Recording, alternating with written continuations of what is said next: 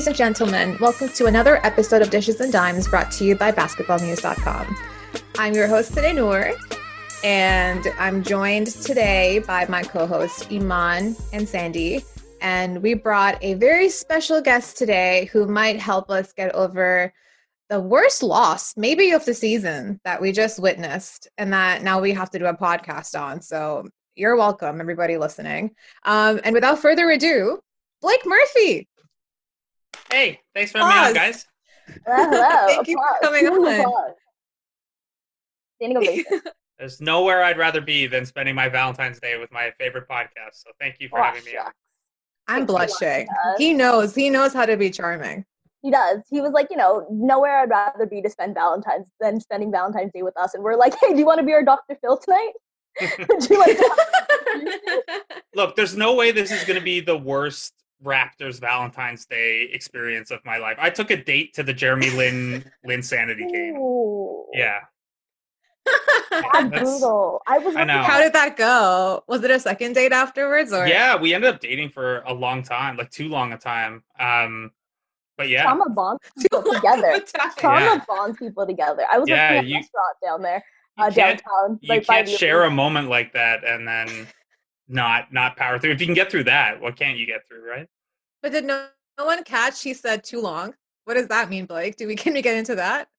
No, it's okay. It's just those relationships that last a couple years and they probably should only lasted 1 year or whatever. It happens. The couple that watches a Jeremy Lin buzzer beater together stays together. That's what they always say. For a couple years. Stay together longer than they should.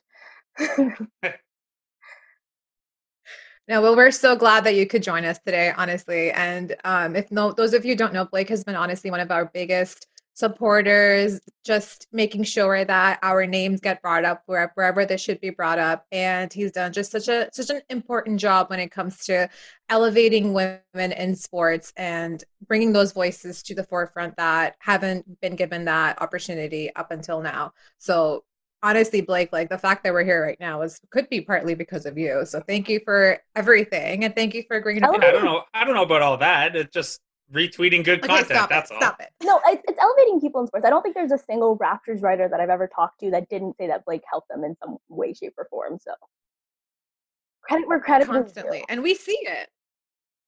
We see it on the TL. We see how you speak to people, and we see that like you just have that helpful nature in you, and it honestly means a lot. So, okay, well, before we get too corny and everything, we kind of go down that route, but we can talk about the game. That one quick question before we get into the game, just for Blake here. As someone who has to deal with Raptor fans coming into your mentions and your DMs, asking you ridiculous questions, trade requests and stuff, how do you deal with it? Because I think all of us are starting to get that a little bit more and more. I'm not always the nicest in my responses, but how do you deal with it? Yeah, I try very much to be like kind and patient with people, and it's one of those things I try to keep in mind that like that one individual probably doesn't know that like we've had a bunch of people sending us that stuff. Yeah. They think it's just like, oh, I'm going to send Noor Rahman a trade idea, but they can't know that like it's the 17th bad trade machine screenshot you've got that day. So I try to keep that in mind. And then the other thing too is like, if you're not mean to people very much at all, when you are, it packs way more of a punch, because people just aren't used to it or whatever. So the more judicious you can be with letting those out, the better. The one that kills me though is like, this is year 6 of, I'm going to vent for a second. This is year 6 of Raptors 905, and they've played like 250 games at this point. And it's been like 250 games in a row where people ask me where they can watch the game and like, can I send them a link and stuff like that? And all of the stuff is available online. You can find it. It's always on the team's account or the team's, schedule page or whatever. Yeah. Actually, that's not the worst. The worst was the guy who, the day my grandmother passed away, sent me his fantasy lineup and was like, hey, I know you're probably going through a lot, but if you need something to take your mind off it, can you let me know what you think of my fantasy lineup? Oh my God. That was my favorite one. No. I thought maybe he didn't know, but like, no. No, he made the comment. Yeah. So that was... You should have cut him off. I'm sorry. Nah, I just ignored that one. But Oh no. That's That's a block. actually See, wild. I'm not like pro blocking people, but that's a block. I don't have anyone blocked. Oh, that's really You're a impressive. good person. Yeah. That's you're a bigger For a person while, than I had them. one X, not the Jeremy Lin X, a different X blocked. But that's it. The reason is like you see some of these accounts that are like antagonistic, and then like you look and their pinned tweet will be like Doug Smith blocked me, like haha, I triggered Raptors media or whatever. I'm not giving them that W. It's what the They get mute off buttons that. for. It's very That's true. They true. get off of that. Even like with us, we're not like I don't consider myself meat or anything like that. We're just a podcast, but every now and then we'll get stupid comments, and I honestly notice like how you handle it because your comments to people who are clearly trolling you make me laugh so hard because you approach it so nicely. Whereas like if I get comments, I either actually no, I always ignore because I know if I don't ignore, you're getting shut the fuck up. I'm gonna find you. I'm coming over to your house. What's your address? Like I'm gonna get to the other extreme. It's not gonna be Yeah, great. that's the other thing for me too is I don't have to worry about the like gendered and sexist layer of things, right? Like that's a very real factor. And then also I'm like a little, I've been around for a little bit, so I don't think I get quite. I mean, there's still like aggressive people and stuff, but I haven't got someone threatening to drive to Toronto and fight me for like 3 years. So that's we're moving in the right direction. Maybe I just Wow. look tougher as I get older or something. I don't know, but it hasn't happened for a while. Yeah, I'm cool with people trolling me. I think I handle that really. I just like will ignore most No, of it. you If you come at do. Kyle Lowry, if you come at Kyle Lowry, that's when I'm clapping back. We all have our people. That's You it. can't. No All one. right. There's no one sticking up for Baines anymore. Even the Baines fan club account has gone Poor dark. guy. I think. Yeah. I feel bad for that guy. Raptor fans are ruthless. Yeah. He's really nice too. I've DM'd with him a little bit and talked to him. Really Yeah. nice. You know what? I'm all about unabashedly supporting a player through the good and the bad. Pretending that every miscue is still the greatest thing you've ever seen in life. That's what I do. But my favorite players, I'm all about him doing it for Aaron Baines.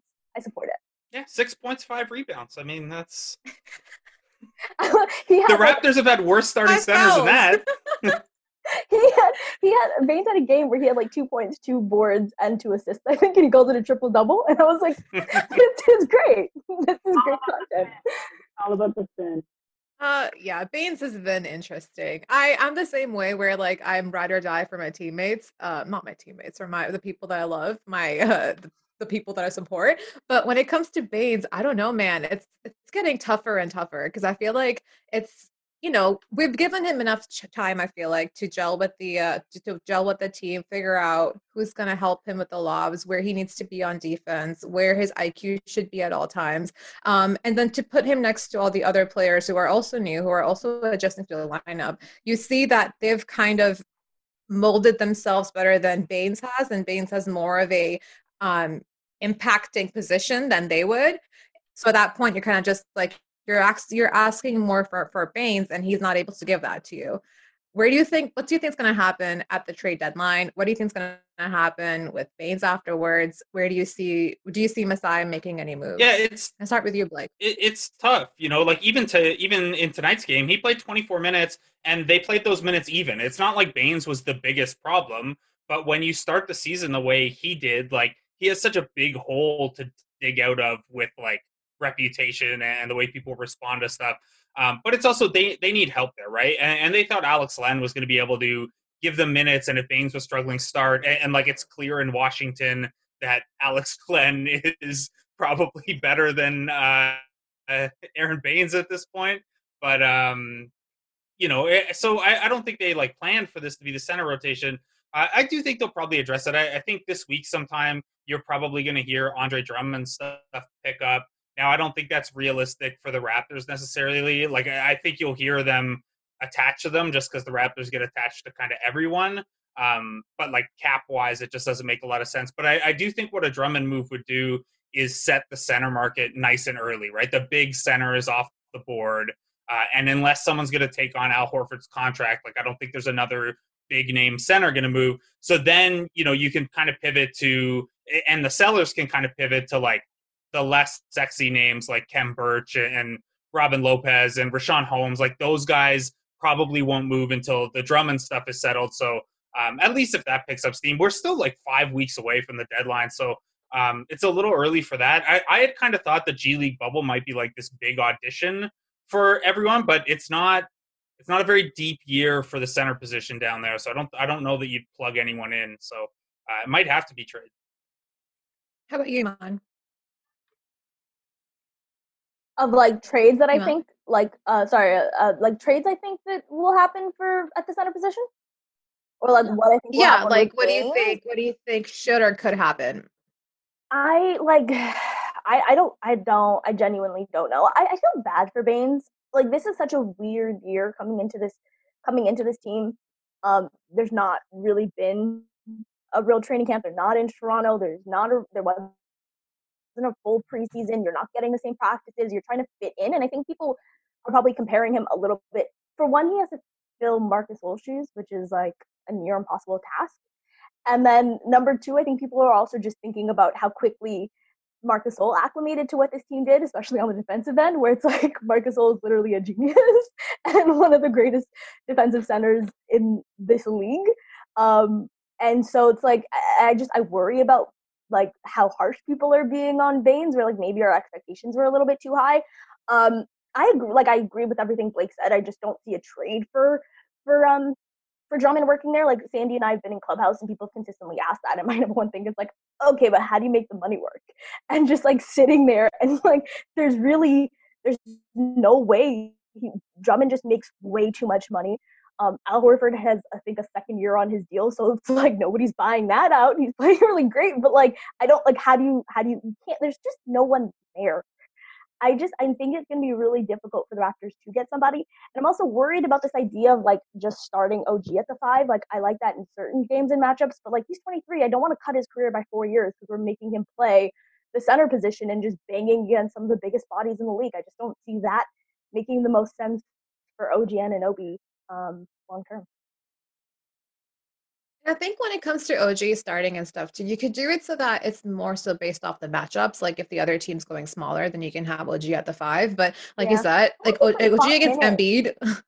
I just like it for like I like it for spot minutes. I like it sometimes, sure, but like just for him to consistently just be that, or like even like how people were saying like stagger him and someone else, like I just think that's a lot of minutes at OG playing the 5. And yeah, granted he's strong and big, and we've seen him go up against Zion, we've seen him go up against Bam, and I know he can do it. But just like I mean, Anthony Davis didn't want to play the 5, right? Like Chris Bosh was a Raptor for how many years and didn't want to play the 5. Like it's just a lot of wear and tear on people's bodies. Do you agree with that, Blake? Yeah, for sure. And I think, the other thing too is if you start OG at the 5, then you have Baines and Boucher to try to find time for off the bench. And you're basically then shelving Baines, and you're actually making your depth situation worse effectively because you're not going to play Baines and Boucher together off the bench. I'm with you though. I think spot minutes, I think as a potential closing lineup, it's a lot of fun. I'm very glad to hear you refer to it as OG at center because I get really really bothered when people call it the Pascal at center since OG's always guarding the center. But yeah, I'm with you. I like it for spot minutes. You could start it once in a while. Certainly a closing option, especially when Norm's playing well. But I don't. I'm also though like I'm not a big believer in the idea that Norm can't be this guy off the bench. I think Norm can go to the bench and be fine. Yeah. Or he should be. There's not a good explanation for why he can't. I'd be going. But why do you think that happens? Why do you think his consistency literally drops? Like he forgets how to play basketball when he I comes think off part the of bench. it is, with the starters, he's the third or fourth guy, and you get to attack a scrambling defense, and there's a little less attention on you. That starting group forces more turnovers, so he can get out and transition. But I think that, like, you look at what those bench lineups look like, they're always going to have a Boucher to rim run or clean up his misses. They're almost always going to have one of Lowry or Van Vliet to kind of run point. I don't think he should be like dramatically worse coming off the bench. And we've seen it for like 5-8 game stretches where he's this guy off the bench too. Aman, you look like you disagree. I've been pro just start Norm Powell. I don't know. I think you hit on it. One, he's playing with better defenders when he's in the starting lineup. Two, I feel like when you ask Norm to do a lot is when you're going to get the most frustrating Norm. I love him in the starting lineup. I've been a fan of Norm starting since last season. Obviously, Fred VanVleet took Same. that starting role. I'm not gonna Fred VanVleet is just so good that I'm not saying anything there. But I just I don't know. I just am worried about what Norm we see when he returns to the bench because it doesn't make sense. And also, as we talk about the Fred, and when as soon as we get to the game, just talking about Fred plus bench, I'd love to talk about some of that lineup that we saw in the third quarter that went down 17-2, had that 17-2 run against them a little bit because it's really frustrating watching this team sometimes with Non-Lowry minutes. which is something that we saw early in the season, and then that road trip kind of changed the narrative completely. Like the Raptors, I was looking at some games, I think it was the Philly one, where the Raptors had a 50 offensive rating when Kyle sat, and I remember my mind just being blown and being like, never let this man sit. Like, what are we doing? And then obviously the road trip happened, Kyle missed some games, and this team's offense looked good. They put up 144 against the Kings. Granted, that's like the worst defense I've ever seen in my life, but still, it's not like the Timberwolves defense is like, And you're right, yeah. Like it shouldn't be. Like I was watching the Timberwolves, I'm like, these are really young guys. Like everyone just kind of seemed, I don't know, but I watched that and I was just like, I need Kyle to come in. As soon as he came in, he got to the line, took 2 free throws. And then I'd love to talk about what that play call was with Fred just running the entirety of the court right there for that like Hail Mary like layup over 2 defenders. Didn't understand it, didn't love it. But that's when we get into the game. I'm so frustrated from that loss, you guys. I'm sorry.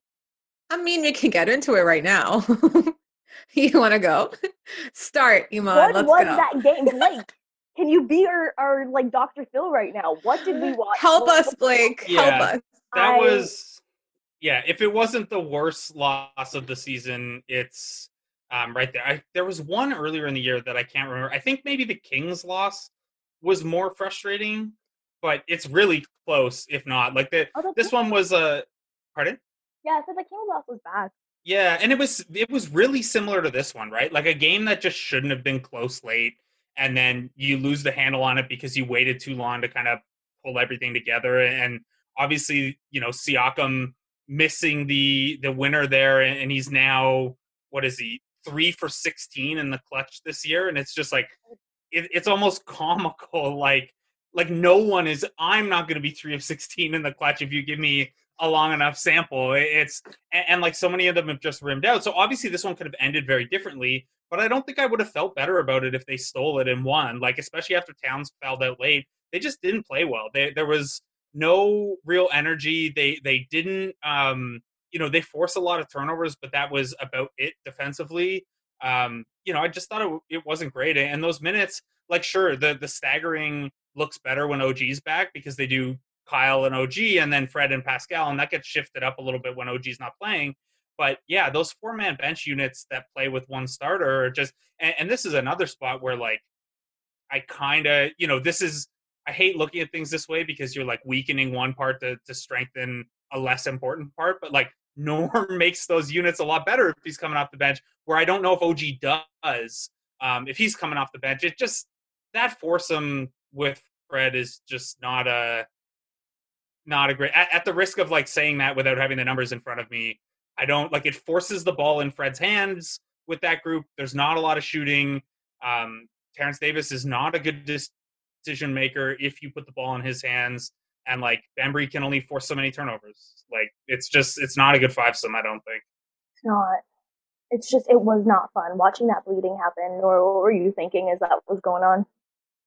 I think Blake made a really good point where even if we had won, it would not have felt like a good win. Like we should not have been that close with the Timberwolves. Because here's where I disagree. Here's where I disagree. I think of some of the wins that they had last season where they clearly walked through most of it. And that's kind of how I went through this game. It was just like, okay, they're just going to there's going to be a stretch in the fourth. Kyle's going to come in. He's going to do his little Kyle thing. And we're all going to be frustrated that they were like in this game this late, but they're just going to pull it out in the end because that's kind of what they do. They were the second best team in the clutch last season. And like, that's kind of, sometimes they do. They just kind of sleepwalk through games and they're just not good enough to do that this season. But they did that quite a bit last year, and I felt confident in these games where they were bad for most of it that they were just going to have this run in the fourth quarter where they were going to put the other team away. 5 good minutes of basketball. We also saw that against the Wizards not too long ago, right? Where it's like, all right, just like put them away. If it's not the Wizards, it was some team. I can't remember now who. But and then they just have like 5 minutes of just like they just like lock down defensively, force a bunch of turnovers, get out in transition, score a bunch, put the team away, and then you're left smiling on the way out. And they just couldn't do that. And that was really, really frustrating. They haven't done that at all this year. Like I remember last year, like you said, we'd be watching the game, it'd be third quarter, down 30 to the Mavs in the half, like we're like, okay, we're still gonna come back. We still have a chance. Nowadays, we're down 30 in the third quarter. I don't have that same confidence whatsoever. Like not at all. I'm like, we probably are losing. Kyle did his thing. Kyle did his thing. Like exactly what kind of you expect in those games. Yeah. I felt like Kyle showed up in the fourth and forced the turnover. He almost broke his arm trying to get the ball. Yeah. Yeah. Like he did his thing when he came in, and I enjoyed those memory minutes. But it just felt like there wasn't enough, and I felt like in years past there was, and that's what was the most frustrating to me about this game. Not just the entirety of it, because like I kind of feel like the Raptors sometimes don't show up on a Sunday, especially. Like, it's like a weekend. I don't know. And we have so many Sunday games coming up. Yeah, they just like I feel like they see the Timberwolves. They're like, all right, that's a win. We'll play 5 solid minutes in the fourth and just pull this one out. That's what I thought they were doing, but that's not what they were doing. Like, did you agree with me at all in this? Yeah, and it was especially disappointing. Like, obviously they had this tough road trip. They played 5 games in 7 days. They've been bouncing all over, and then they had 2 days off. Like, they practiced on Saturday, but not really. They did some walkthrough stuff and got some shots up. You look ahead, and 4 of the next 5 are against the Bucks or 76ers. And even with the Bucks, like the Bucks have, I think, dropped 3 straight. Like they're going to be hungry, and the Raptors have not matched up well with them, especially if OG's still out. This would have been to me a game that you kind of got to get, because now you're looking at being 3 games under 500 again, and 4 of the next 5 are really tough. And we talked trade stuff earlier. If you drop 3 or 4 of these 5 and you're further under 500, maybe these trade conversations turn the other way. So there doesn't seem to be that sense of urgency that you'd hope for. And coming on here, as some of the Fred and Kyle quotes came out from post game, like they're not rosy. Guys are pissed. And I know like Fred and Kyle, both dropped 20 plus in this one. I thought Kyle was really good. I don't know how much of those Fred bench units you really hang on Fred alone, but like they're not. They were bad. Yeah, and there's just like, especially on a night where Siakam doesn't really have it as a scorer, like they need something from the bench, and Boucher's been that a lot, and you get it sometimes from other guys, but it's just not consistent enough. So this was disappointing. I thought for sure after 2 days off they'd come out and this would be kind of one of those take care of business games where it's your one soft spot on the schedule this month. But nope. Yeah. Now I will say Minnesota I think looks better without D'Angelo Russell, which is not the best for them. Can I just say the Raptors, as we're just kind of doom and gloom right now, have had some of the worst luck with 3-point shooting this season. This is only, they were saying this on the broadcast, this was only the 13th game in Ricky Rubio's entire career that he's made at least 4 3-pointers. Ricky Rubio's been in the league for over 10 years. But so I love the Raptors. Aman, let me turn that back on you, and I have a question. We were talking about this a little on the timeline during the game. The Raptors are like bottom 5 in opponent 3-point percentage this year. Like teams are hitting shots against them consistently. And we like big picture statistically, you don't have a lot of control over your opponent's 3-point percentage. The Raptors were either, depending on how you look at it, really good last year with that or really lucky. Do you think there's an element of like teams know what to expect with the style? Like they're going to double Towns. They're going to take Towns out of the game. They're going to be really aggressive for steals. And then you have guys like Rubio and Vanderbilt and Beasley just like, I guess, more ready or more aware that they're going to get those opportunities. Do you think there's an effect of that in like year 3 under Nurse? Yeah, I think so. But at the same time, we're talking about guys that aren't great 3-point shooters historically. So like they still have to make it. And I just like I completely understand what you're saying. It's a very similar thing how we when we talk about the Milwaukee Bucks and like how teams get hot against them. But it's like really it's Shemi Ojale. Like why is this happening consistently? It's Eric Bledsoe. Like why it to me it's like it's still guys that like yeah the Raptors are giving them the threes because like they shouldn't make them and they are. So yeah, it's in part design, but it's still just guys that you wouldn't expect to make the shots Yeah, consistently. that Harden game from last year stands out still to me, where they just like Oh hard Yeah. doubled God. Harden every single time. And like actually I remember after that game, that was one of the more frustrating like Twitter response games because everyone was so critical of it. And I went and looked, and like the times they double teamed him, they were actually okay defensively. It just like, down the stretch, all those But guys they're hit 3-point everything. Like shooters. that was the Ben McLemore game. Right? Like that's kind of Houston's design. It's like we're going to have Eric Gordon, we're going to have Right. PJ Tucker, we're going to have 3-point shooters. It's Eric Bledsoe. You know what I mean? Like, it should not be how it's Ricky Rubio. Like I just feel like, I don't know. Okay, not to rub salt in your wounds right now, but we've also seen Pascal take these shots where it's the last shot of the game, we're relying on him to either make it so that we're tied or that we win the game. And I think there's been 3 of these shots that have come this close to going in and they come right out. At this point, how much do you guys blame luck and how much do you guys blame Pascal? Like, I'll let you start. Yeah. I mean, I think early in the year when those were happening, I definitely would have leaned more toward Pascal. I think, I think it was pretty clear that he was in his own head a little bit with his early struggles, especially coming off of the way that he had performed in the bubble. And they're just like, if you think back to like Pascal's first 10 or 12 games, like he wasn't getting to the front of the rim very well. It was a lot of those like 7, 8, 9 footers instead of going all the way up. And I think, yeah, the one tonight against who did he drive against? McDaniels. He probably could have dunked that, but I still think it was a nice aggressive take to the front of the rim. It just rimmed out. So I think as it's gone on more, I would say it's just he's snake bitten a little bit. But process wise, early in the year, it was just like it wasn't there, and I don't think the confidence was there. I think even his reaction tonight, where like instead of you go back to the earlier ones in the year, and his body language was just awful, right? Like he looked defeated. And tonight it was more of a F you, I can't believe that didn't go down. And I think that's an important change just in terms of like his confidence moving forward. Having said that, it might be time to mix those looks up a little bit just to see, what those scenarios look like with the ball in someone else's hands a little bit.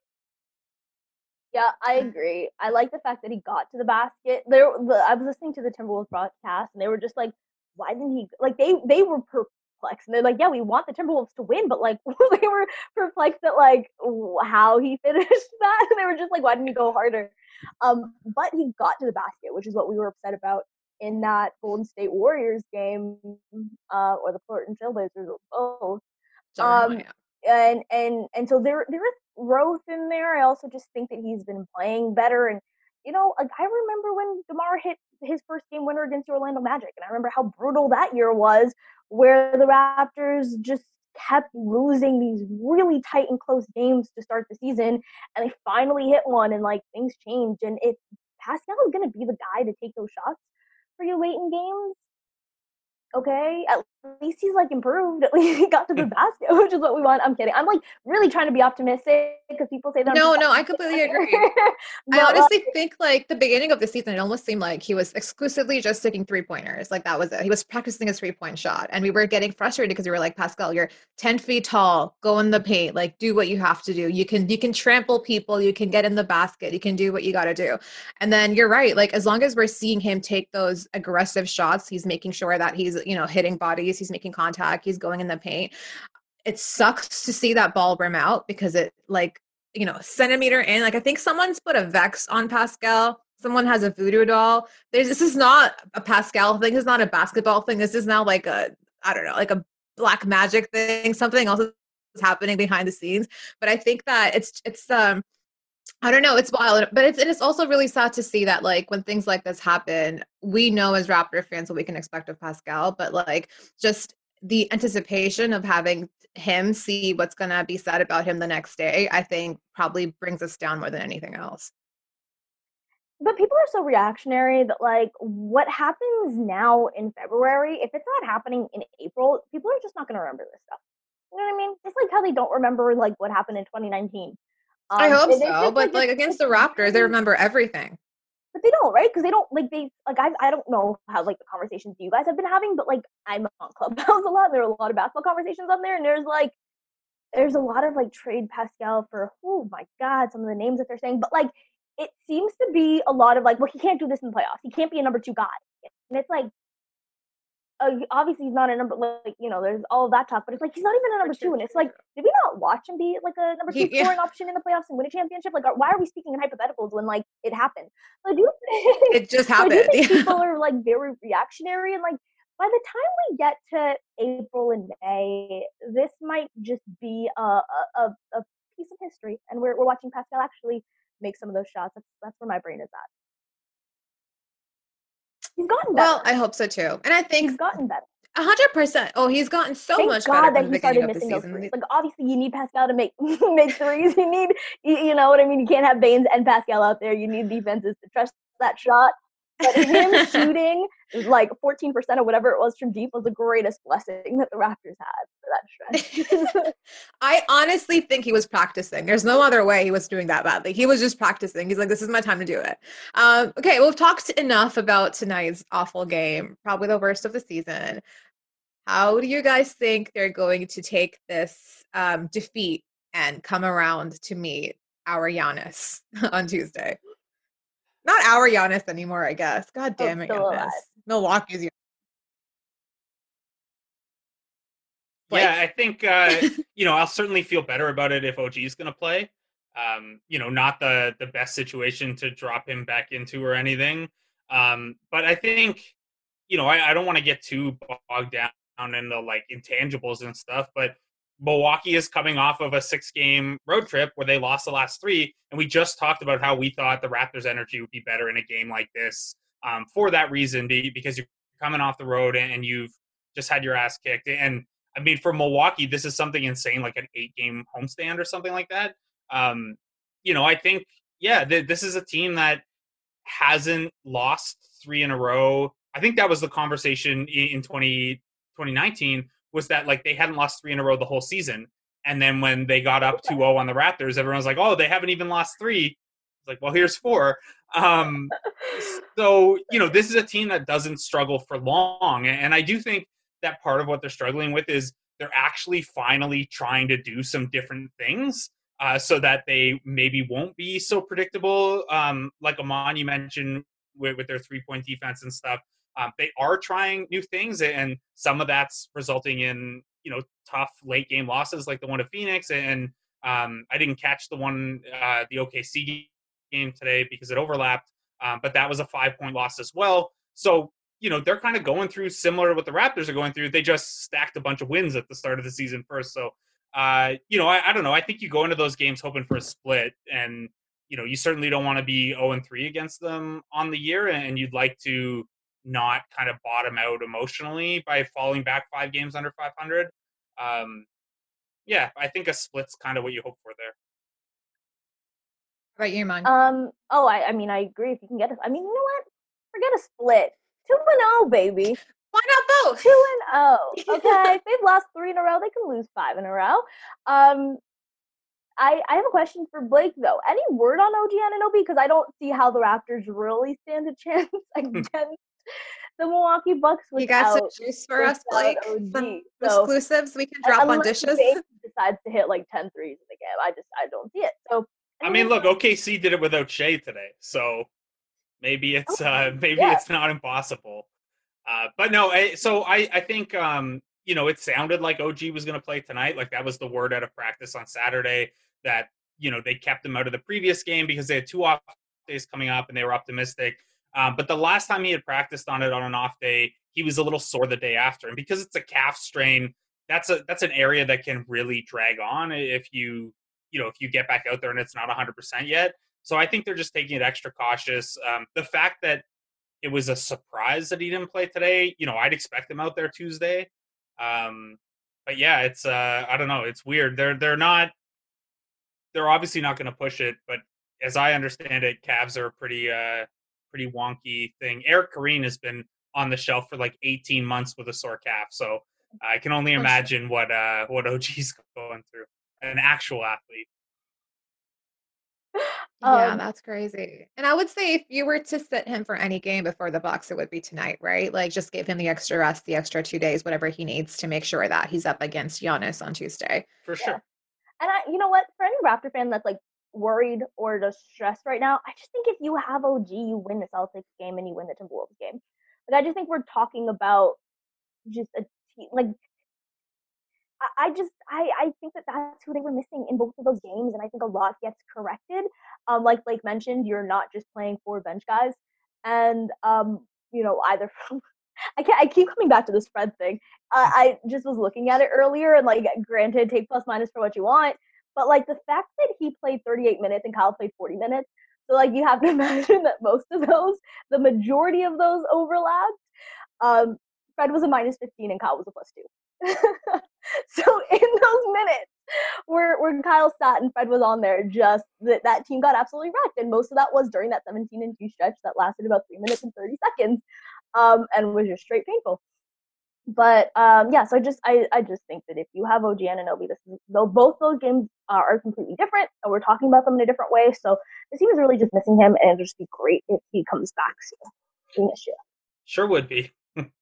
I mean, like he's an all-world level perimeter defender, and like I know the Celtics game, like they kept Tatum and Brown modest scoring, but they also combined for 19 assists. Like those guys had no problem getting off the ball and creating for teammates. And yeah, Shemi and Peyton Pritchard won't hit those level of shots, but you also maybe don't have to help off of them as much if OG's out in that norm spot. And tonight I think it was just kind of a weird game. Like maybe you have the option to close with OG instead of Baines, and that swings something. But I don't know. Think so. That's exactly what the minutes where I was looking at. Where as soon as Baines wasn't horrible, but as soon as he got benched by the 6th foul, I was just like, okay, maybe the Raptors do have a shot in this one. That was just like my automatic thought. So I don't know. That's why I think that OG makes a change there. But I just keep thinking back to like the fact that Chevy and Peyton Pritchard hit all of those threes. And if you back like the Raptors last year, when they like would shut down LeBron and AD, KCP wasn't going up like that. Like that's not what the Lakers guys were doing. And like I don't know, I think I'd trust KCP to make a shot more than I'd trust Shemi if my life was on the line. But like I wouldn't trust either one of them, really. I feel like we're like taking a shot. We're like Robin Hood against good teams. We're like, okay, we'll beat you and we'll take away your points. And against bad teams, we're like, here's another point for you. Move up the table with us. Don't you worry. When NBA players are left open, they're going to make shots. I think that's just the moral of the story here. That's how it goes. But on the other hand, I just say I looked at my phone and it was 11:11. It's 11:11. Wow, true to the gimmick. I looked at it on the podcast. 11:11. I don't think so, right? What? Has this ever happened before on a podcast? 11:11. No, we never record this late. Yeah, just for you, Blake. Just for you. Sacrifice. Did you want to record during the game and then you got to react live? What the options are here? At this point, we might as well have watched it live, right? Yeah, you got to get used to. If you record on Sundays, this is 2 more Sundays in a row. I think they've got a lot of next games Sunday on Sundays. too. You know what? The majority of Dishes and Dimes has existed without any basketball. Because like when we started, there was the pause, and then there was the off season. So like we don't even know what a season with basketball looks like, to be honest. We have no schedule. You're gonna be exhausted by April. Can't wait. That's why there's like 7 or 8 of us. I can't keep track. Yeah, there's a village. Just someone will take over. Who cares? I do want to offer a counterpoint, though. I do think that if there's a team to lose to, I would rather lose to the Timberwolves than anybody else, just because of what Cat has gone through.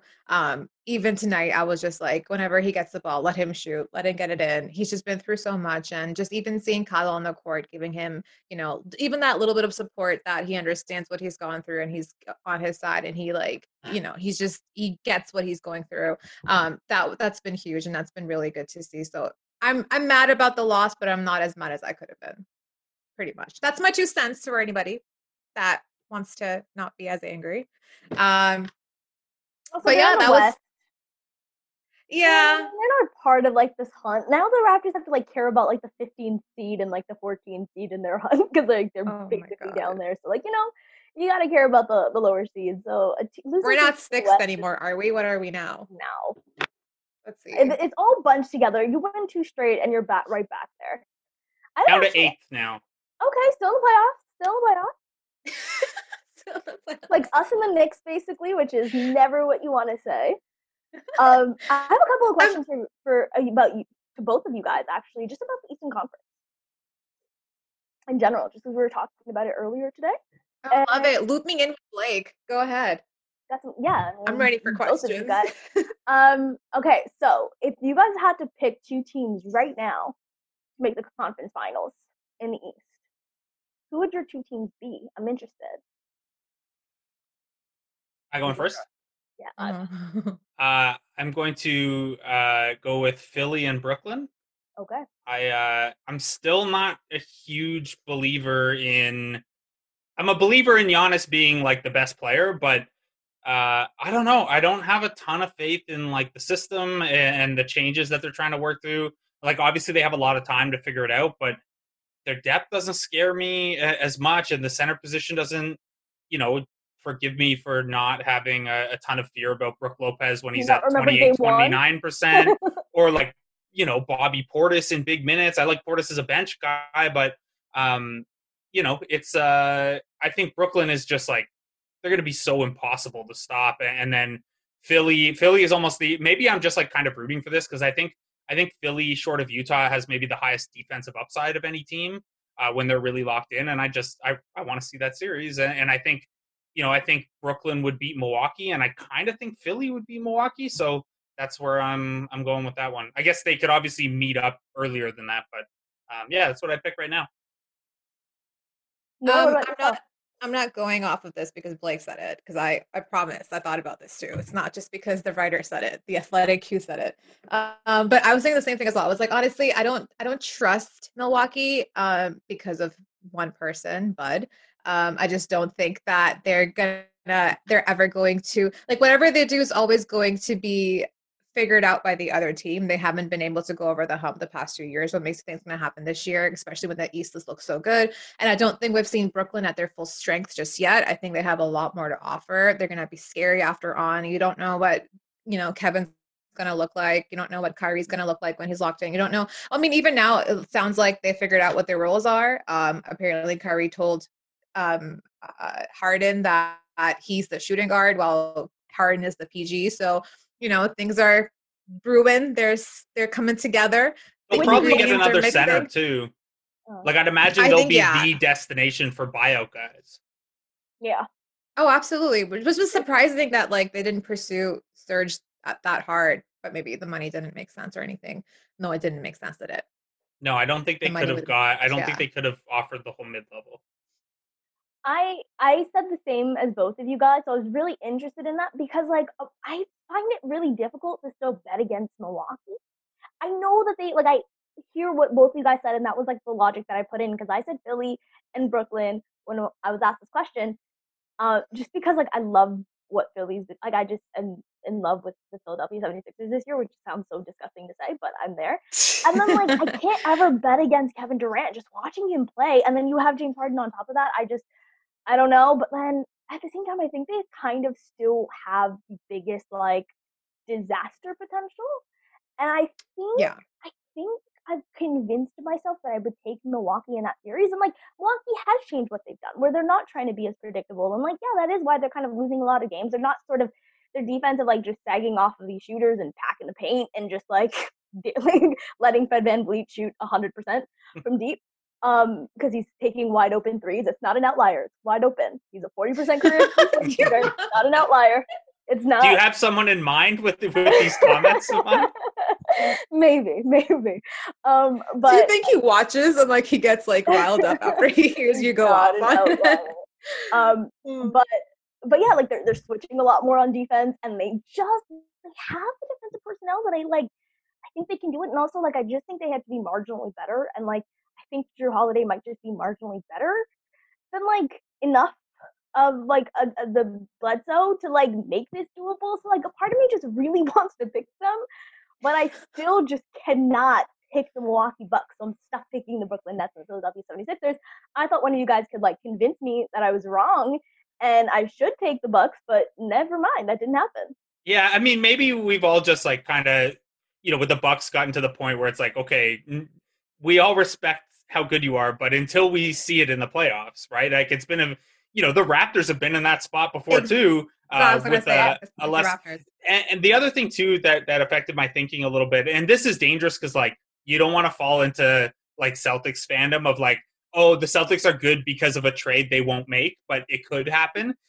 Philly is like kind of asset rich to add another wing scorer. And, I think 76ers fans dream of either Zach LaVine or Kyle Lowry.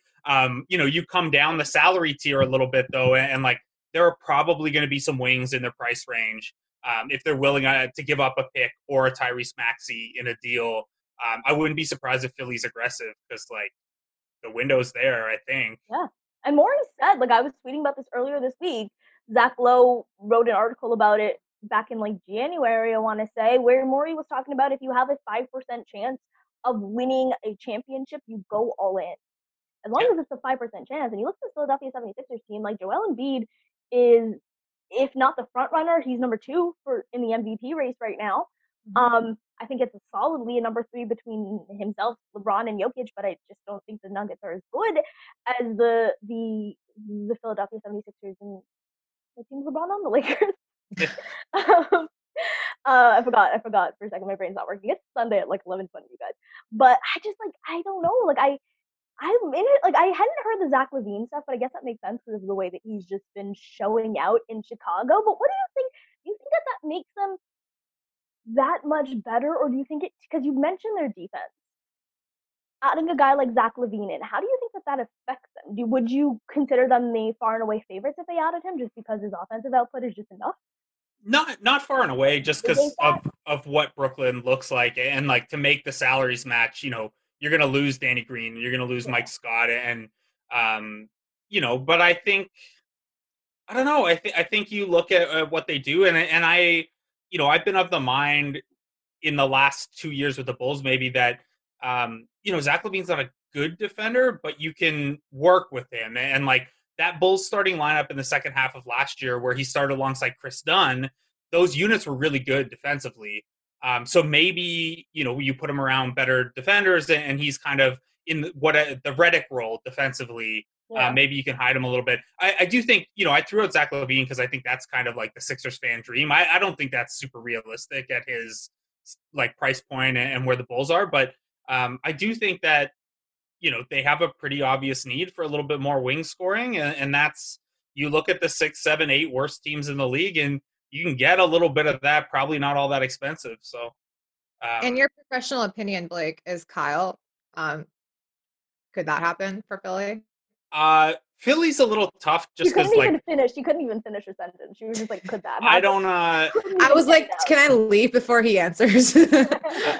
I don't want Tobias Harris's contract back in a Kyle deal, and like I like Harris fine, he's having a good year, but the years on that would be a no for me. So you have to like, then you're looking at like Green, Scott, Tybal, maybe Maxey, and then maybe picks on top of that, and then it gets tough.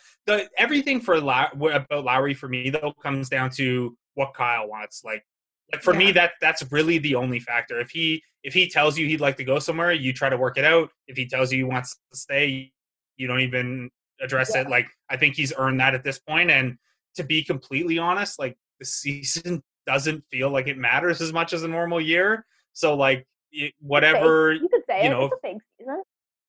Yeah, it's it's certainly a lower investment season, and like if you're the Raptors, it's a lower revenue season too, right? Like you're not getting that deep playoff run money. So I don't know. I think it all comes down to what Kyle wants. That ticket money. Yeah. I'll, like, you know what, Daryl Morey? If you want Lowry so bad, throw in Ben Simmons. The money works. It's cool. Maxey. Who else could we add to that? Oh, Embiid.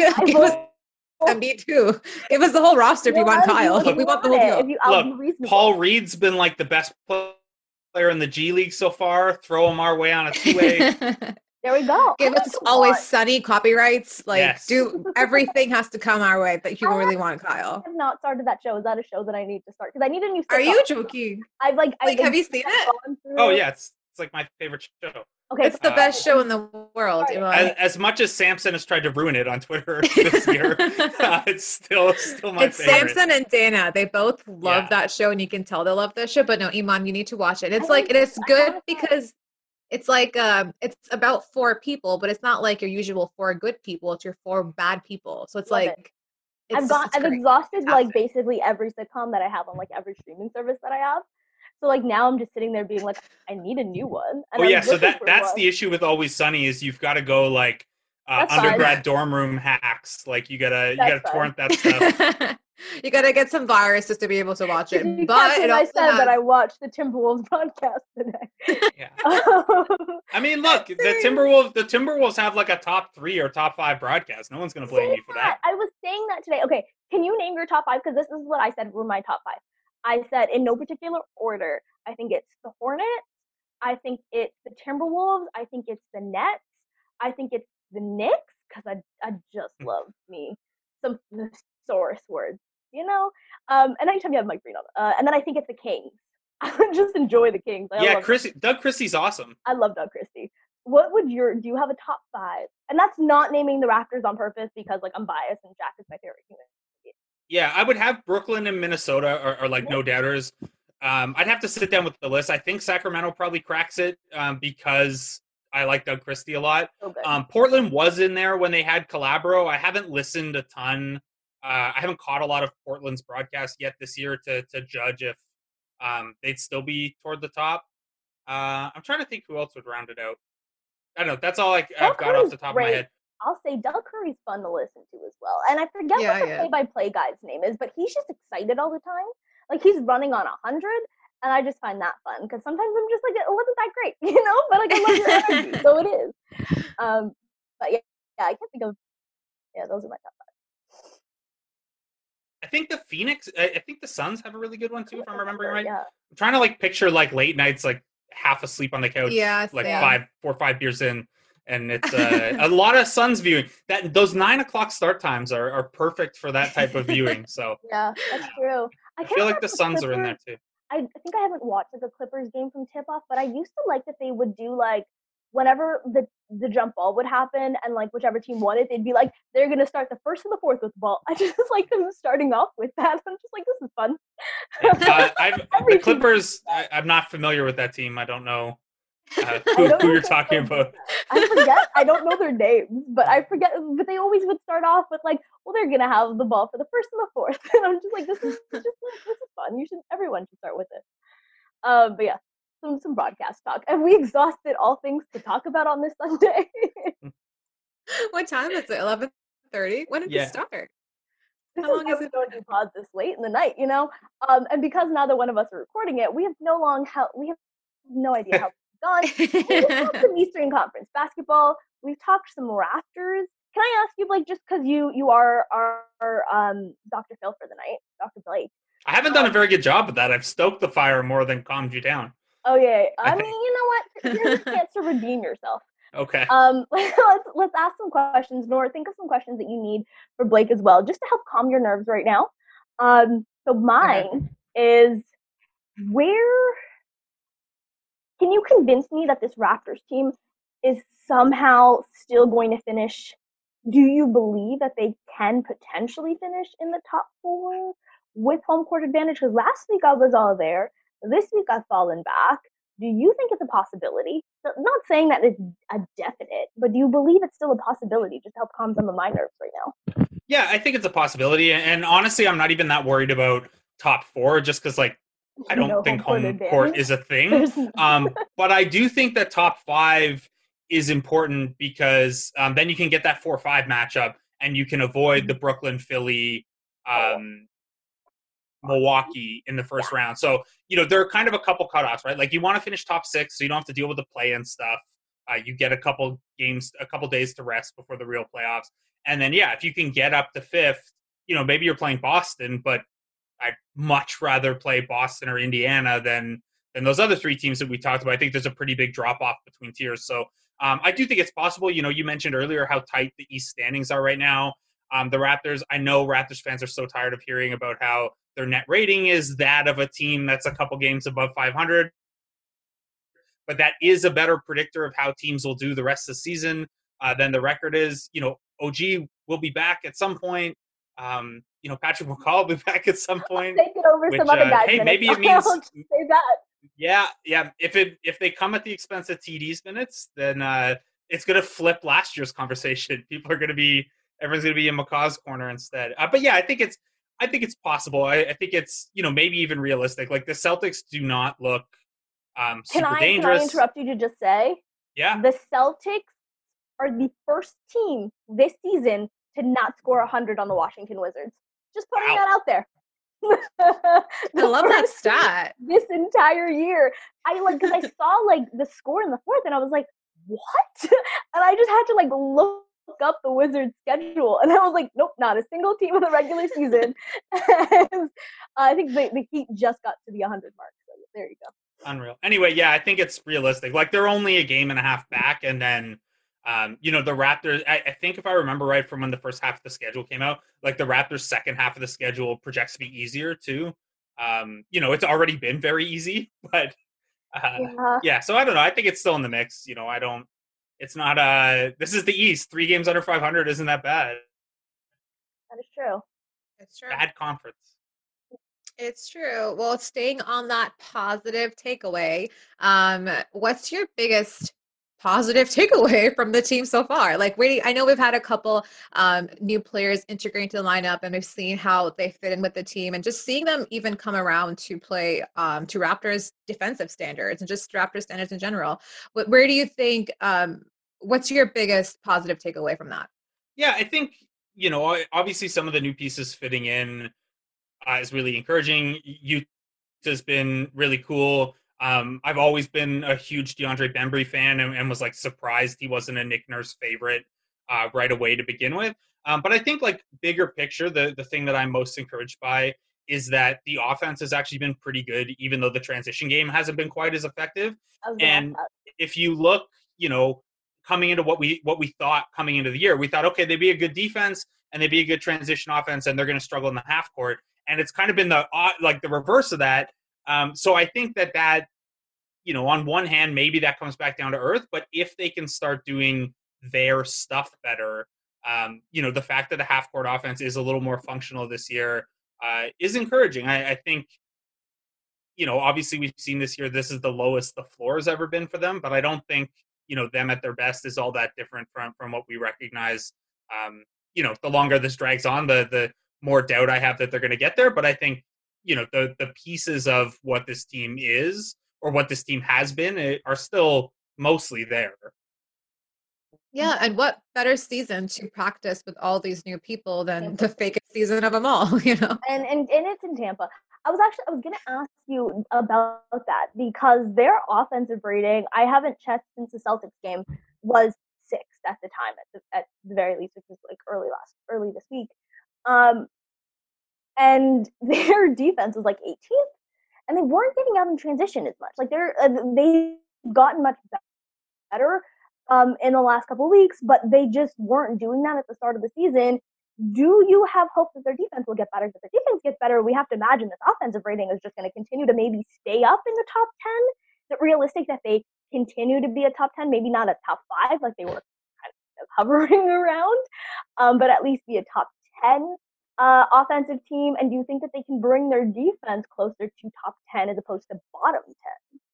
Yeah, so right now they're 8th in offense and 19th in defense, which, again, is kind of the reverse of what we thought was going to be the case. And I think, your point about when the defense gets better, will it make the offense better, is legitimate. Obviously, the more stops you get, the more you can kind of get around the break off of defensive rebounds.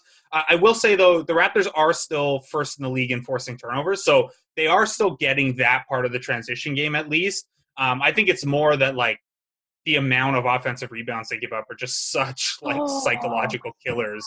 That Celtics game, so goodness, Tristan Thompson just got every single offensive board.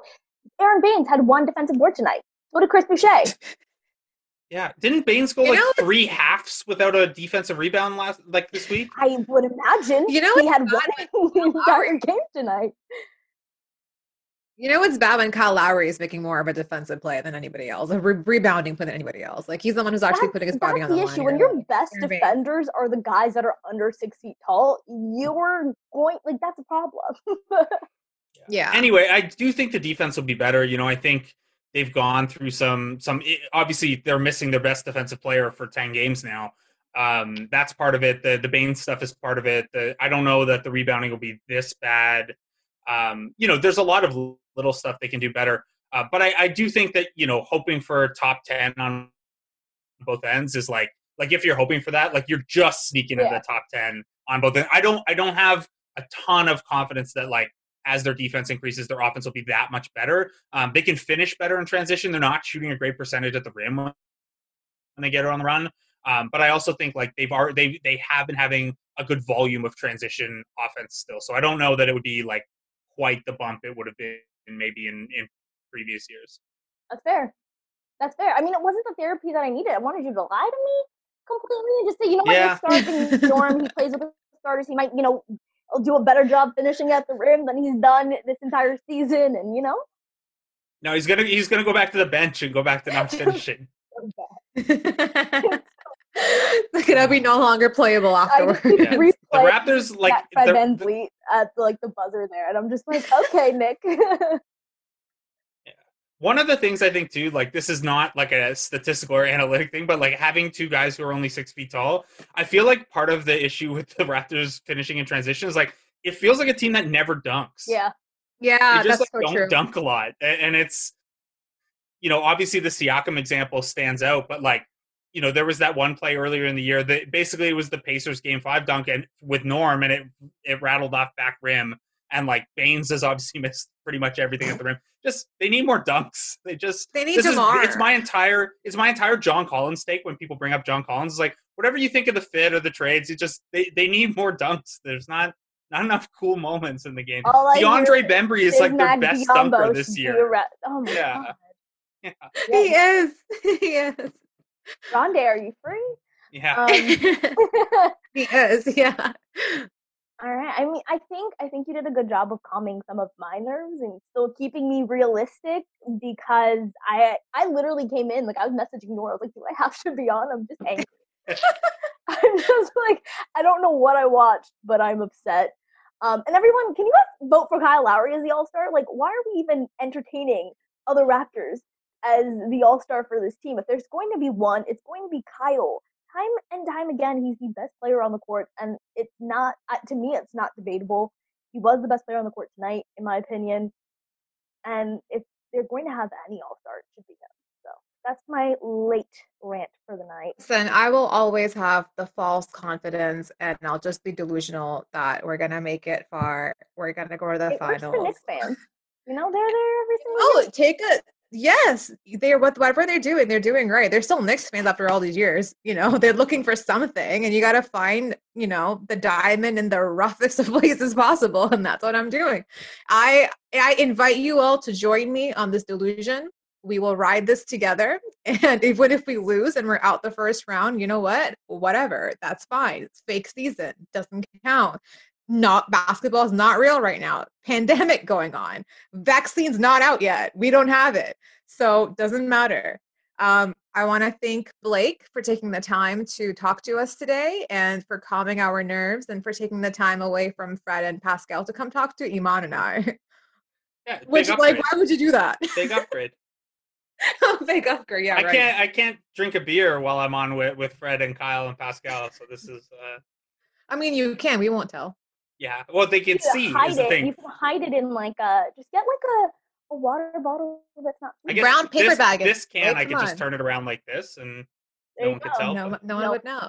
Put it in your water bottle. No one would know. Or do the Always Sunny trick and pour the red wine in a Pepsi cup. So that, I wish I understood that. Catch me next week, guys, when I will understand this reference. So it's always funny. You need to watch that specific episode. It's that good. Thank you to everyone who's listened. We're hoping you're feeling a little bit better about this team like we are. Check us out next week and check out all the podcasts on the Basketball News Network. Thanks and good night, everyone.